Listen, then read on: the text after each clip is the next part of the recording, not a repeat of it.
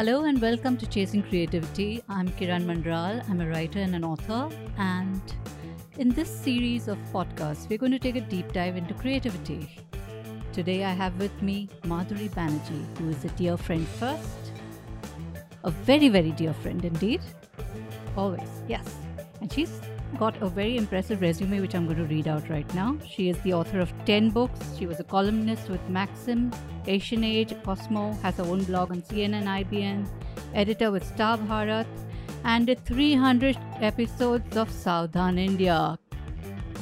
So going right into it, Madhuri, from documentaries to writing to television to now real estate, you have been constantly reinventing yourself. Why does this happen? How does this happen?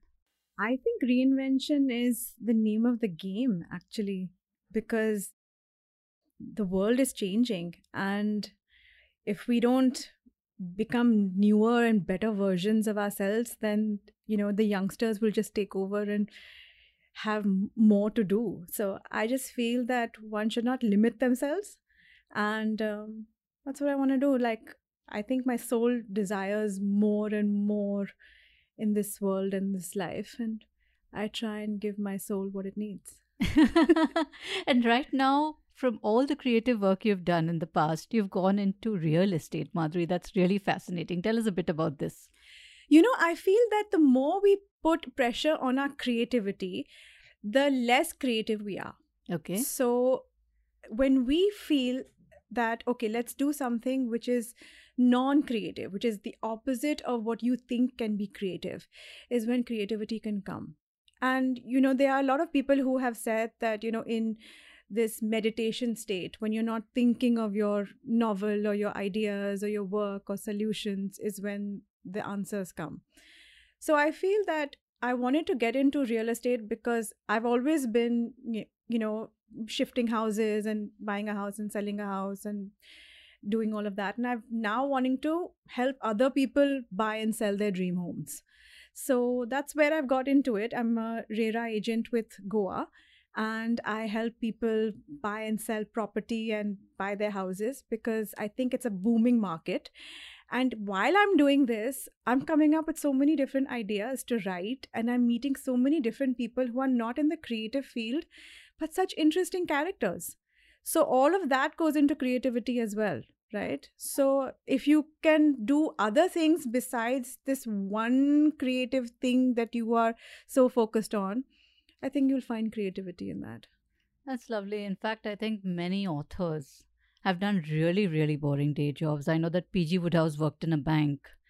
And I think a lot of them work in banks. banks. A lot of them worked in banks. Banks have a lot to answer for. I think when I tell people that, okay, you're a doctor or you are a lawyer, I think you should write. I don't think the writers now should take a break and do something else, because we are limited with our imagination, our society, our, the communities that we live in.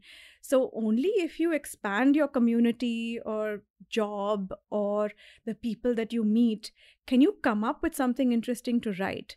So I encourage everybody to write and read a lot before they write.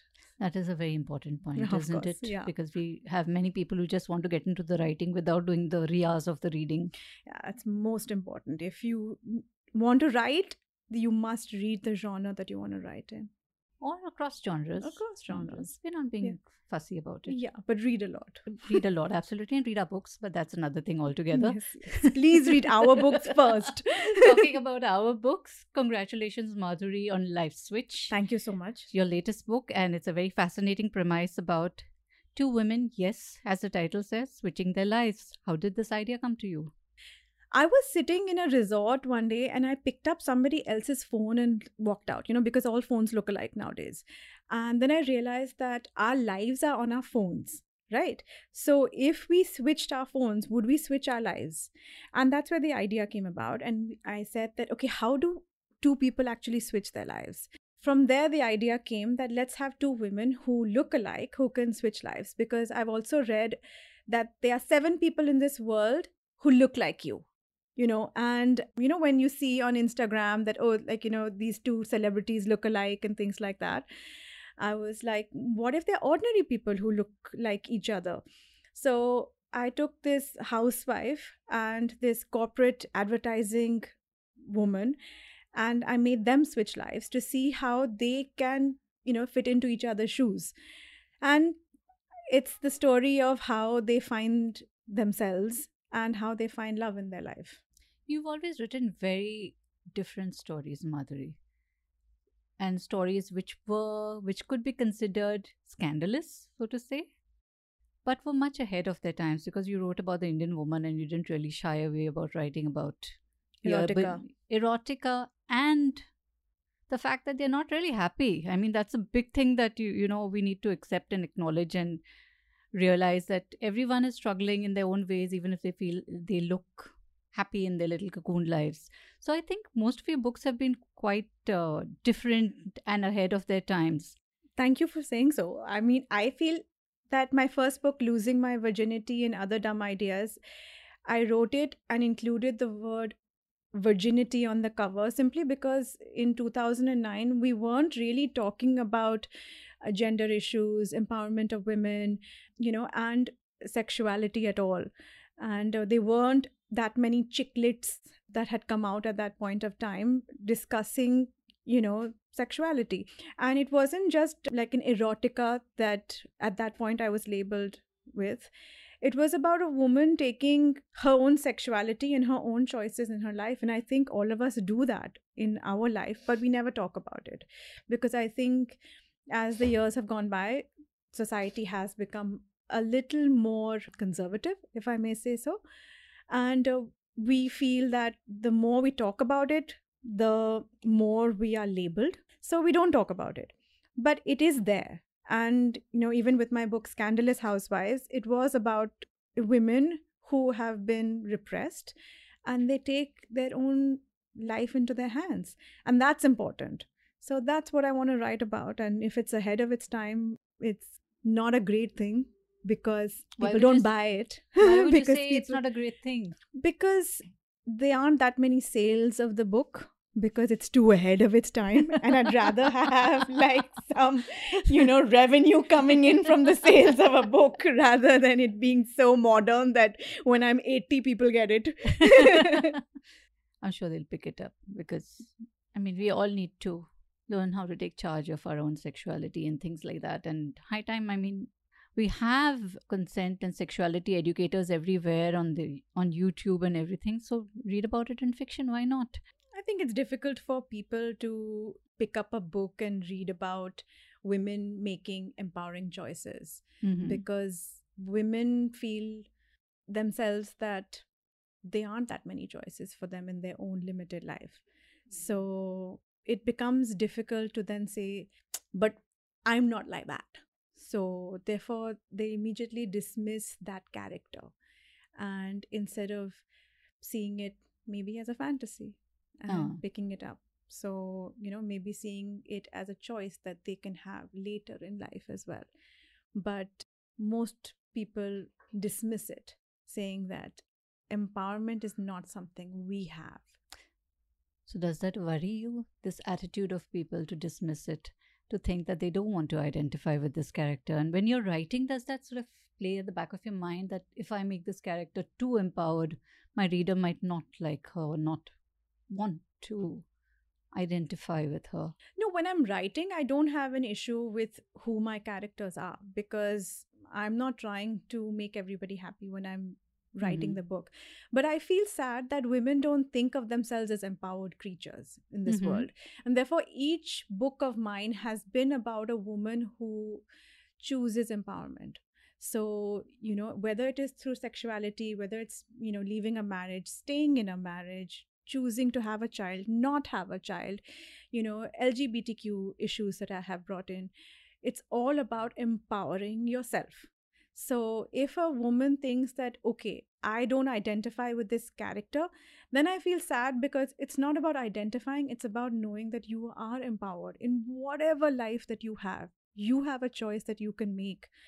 And it's never to do with, I don't have enough money. And when you choose yourself and self-care and self-love over everything else, which is what I want to bring about through my characters and my book and the ending of all my books. That's the message that I want to give out to all the women and even the men out there, saying that you do have a choice with whatever that you choose, whether it's a bad job, bad marriage, bad relationships, bad city. If you can believe in yourself and do that, there you go. I mean, therefore, I have like a book called My Clingy Girlfriend. I was coming right to that. So it's from a male perspective, Perspective. right? And he's in this really horrific relationship, but he feels that because the woman is empowered and, you know, he is a man, he should do whatever that he can to believe in this love and believe in this marriage, and or not marriage, but like this relationship. So until he realizes that, you know, maybe this isn't good enough, and some women are strange, you know, not all women are great, right? So I wanted to write that as well, that, you know, they are empowered women, but they should be empowered men too. And what I find very fascinating is the fact that you wrote a male protagonist. And I have always maintained that it is writerly competence to be able to write either gender from the perspective. What did you have to study, learn, observe? How did you write a male protagonist? Because all your protagonists have been female primarily till now. I think for many months, I just lived the male life, like, you know, kind of a thing. I went to boys' night and I met boys. I asked all my male friends to forward their boy jokes to me. You know, like then I started looking at women from the male perspective as well, you know, because there were so many women around me who were nagging their husbands and they were nagging their boyfriends and all. And so I was like, okay, I get it from the man's perspective. Why can't she just like keep quiet? Why can't she just, you know, allow me to do what I feel like doing? And then I understood what love is. And love is very different for different people. So if I say that I want love, for me is, say, somebody getting up in the morning and making me a cup of tea, right? And for the man, it is like, okay, I've got groceries back at home at night, but he's not made tea in the morning. So there's two different ideas of love. And that dissociation that is there between these two people is what causes conflict, right? So, and misunderstandings. So I wanted to bring that out as well from the male perspective and saying that, listen, this is a man who does so much, right? And like most men do a lot. They are not like sitting and saying that, hey, you do everything for me and this is what love is. So how does the man feel empowered? So I've always wanted to discuss empowerment in my books. And what are the choices that you have for this? Let's speak about your television career as in the corporate world. You oversaw 300 episodes of Savdhan India. Right. And you worked with a spread of producers and directors. And, right. But creating something for television is a completely different ball game from writing. Writing is a very solitary occupation, and plus then all you need is your computer and your fingers and your brain. But this has money involved, and this has egos involved, and this has people involved, and a whole lot of other circumstances. What would you say are the primary differences in the creative process for both? Oh, it's very different. I remember once, like, I thought I was this really cool executive producer, like meeting this, you know, producer for one of the episodes of Savdhan India. And I wanted to give him feedback on his script, right? So we met at Starbucks, you know, where most producers sit. And then, you know, I said, you know, this script is not exactly how we would like it to go. We would like a little more crime in this. And, you know, I think your characters can develop a little more. And I felt I had like this, you know, bit of an ego when I was sitting there, because I've written 7 books or 8 books by then. And I felt I have been learning through so many courses about characterization and structure and all of those things. And here's a producer who is 55 years old. He's done television for 20 years. And he turned around and said, who the hell are you to tell me what to do? And he got up and he left Starbucks. Ouch. So, you know, I think the television journey made me realize that as a writer, I know nothing. Okay. So I have to suppress everything that I have learned to be able to take like their feedback Mm-hmm. and then get on their page, the producer's page, and then give them feedback. I can't walk in there in any situation and say, hey, just because I'm a producer, like just because I'm working with Star, I am a star. I'm nobody. Okay. And that was corporate life. And I think that made me realize that anybody who's going into a corporate life, no matter how much you have done in your life and how many accolades and what marks you've got in your 12th grade and whatever that you have done, when you go into a television world, you're nobody. So you have to be humble and, you know, allow some things to go rather than wanting everything to be perfect. And that's the creative process. There was a lot of unlearning that you had to do. A lot of unlearning, and ultimately I had a fantastic team for Savdhan India, Baljeet and Preeti and a whole bunch of like people who really helped me in Star. And I'm grateful to Gaurav Banerjee for giving me the opportunity as well to lead Savdhan India. I think it's always going to be a part of my life. Did you never think about writing crime, given that you did Savdhan India for so long? I wrote Hate Story too. Hate Story, yeah. Yeah, so I wrote In that a film, Ah. and In the book? and I don't know. I think maybe my next book might have crime in it. Okay. So let's see where it goes with that.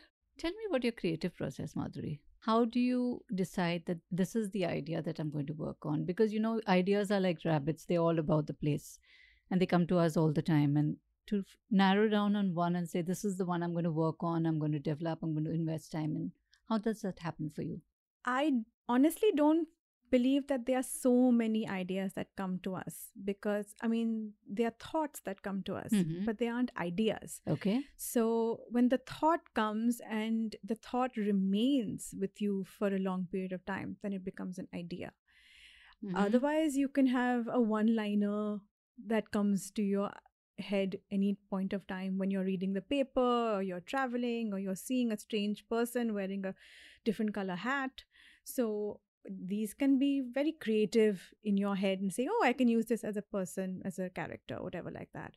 But if it's a thought that remains and then that thought develops because you've gone for a walk, or you have started speaking to somebody, or you're sitting alone in a cafe, or you're folding your clothes and putting them in your cupboard, and the thought remains and it builds and it builds, then you write that down and that becomes an idea.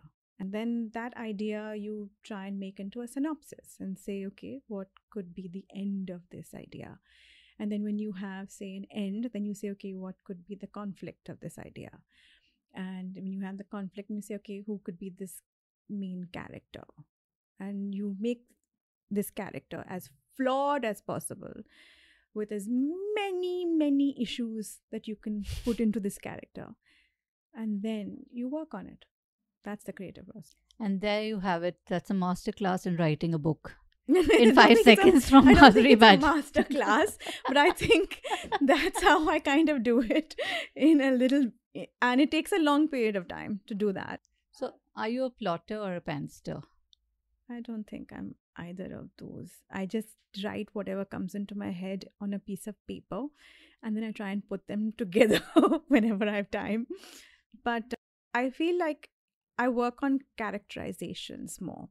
Mhm. I think when you have interesting characters that people can identify with and can relate, and you have a world which is interesting for them, then you build on that. So, and then the plotting comes. Is there something you want to explore that you haven't yet explored in your writing? You've done romance, you've done chick lit, you've done life switch, you've done writing from a male perspective, I think I want to do fantasy, high fantasy or like high fantasy, like Lord of the Rings? Rings, Harry Potter kind of fantasy that I have Oh, not wow. been able to do yet, because I haven't developed that world, which is more important in a fantasy than other novels. So I really want to be able to do that with flying horses and dragons, and and things that are more powerful than you, and magic realism. So I haven't been able to write that yet, but I think I have a few ideas. I don't know where it's going to go because, as authors and writers, we are labeled, we're put in boxes by publishers and by readers and audience. And it becomes very difficult then to, break out and do something different and be acknowledged for it or appreciated for it. Which also brings me to the label that I think was quite unfairly given. You got slotted as erotica, someone who writes erotica, Right. when I feel very honestly that your books are social commentary more than erotica. I thought so too, Kiran. Yeah. there I thought so there is too. some erotica, but that's okay. That's like lovemaking happens, that's life. Big deal. But I made my lovemaking very exotic. Like it was in a public place or like a balloon. I made it like I made the regular, you know, plotting of the book normal, and then I made the lovemaking scenes like exotic, and hence like everybody was like, "Oh wow, you're an erotica writer," but I don't think so.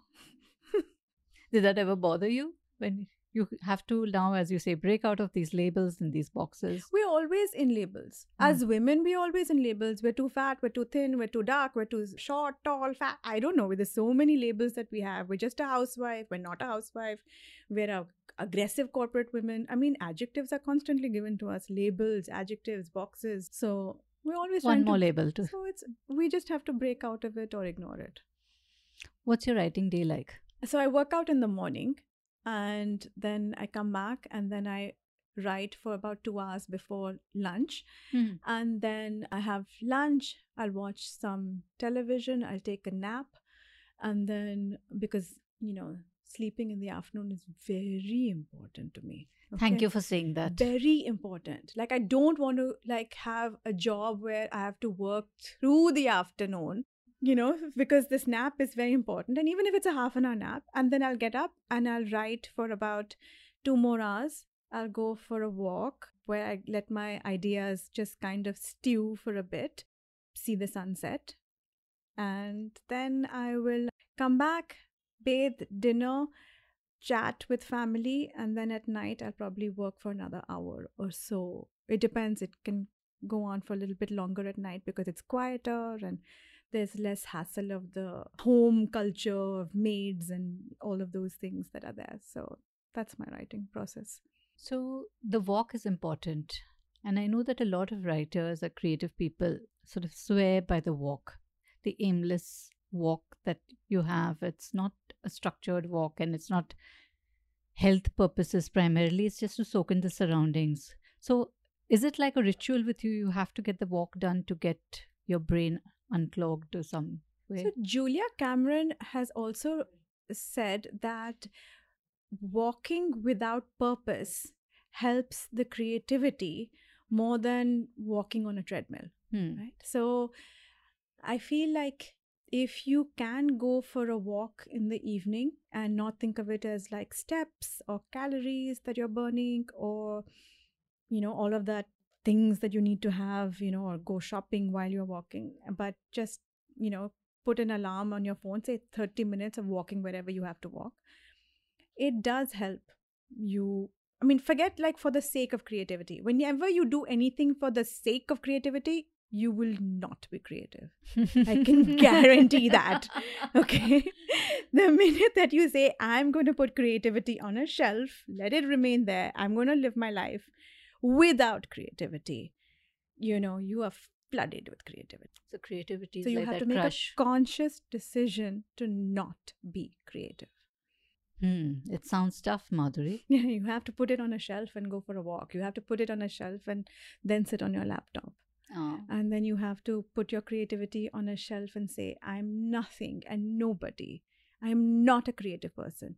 And then write, and then paint, and then speak. But as a creative person, you're often reminded by the world that you're nothing.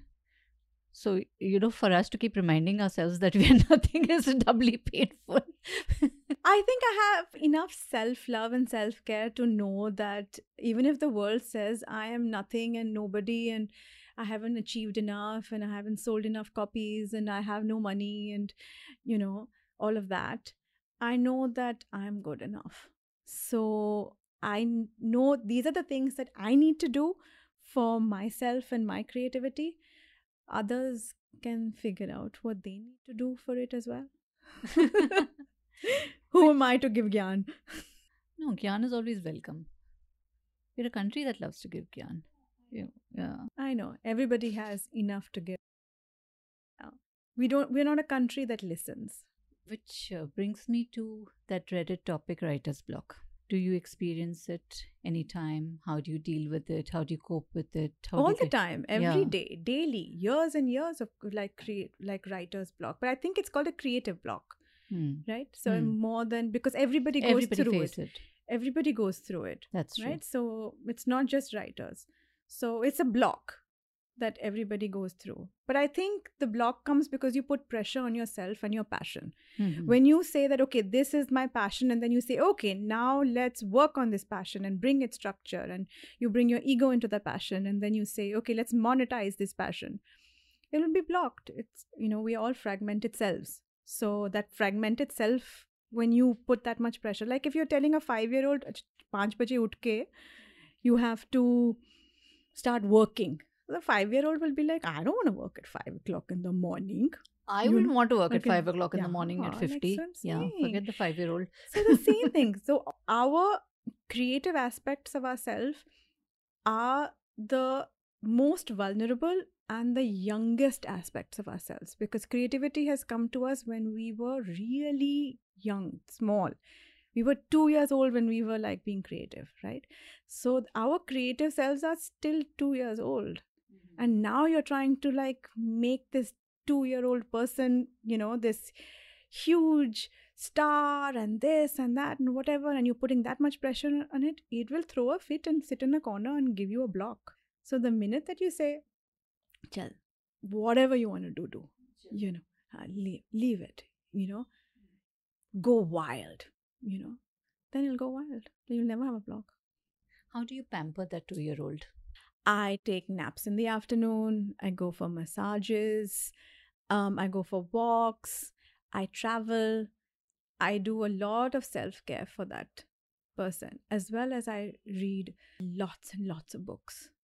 Okay. And I don't pressurize that 2-year-old to do anything that they don't want to do at any given point of time. I can sit in front of a piece of paper and take a pen and say, it doesn't matter if you just want to doodle. I don't need you to write a synopsis. So some days I don't write the synopsis, but some days the whole synopsis comes. What do you feed that 2-year-old in terms of inspiration, authors that you read?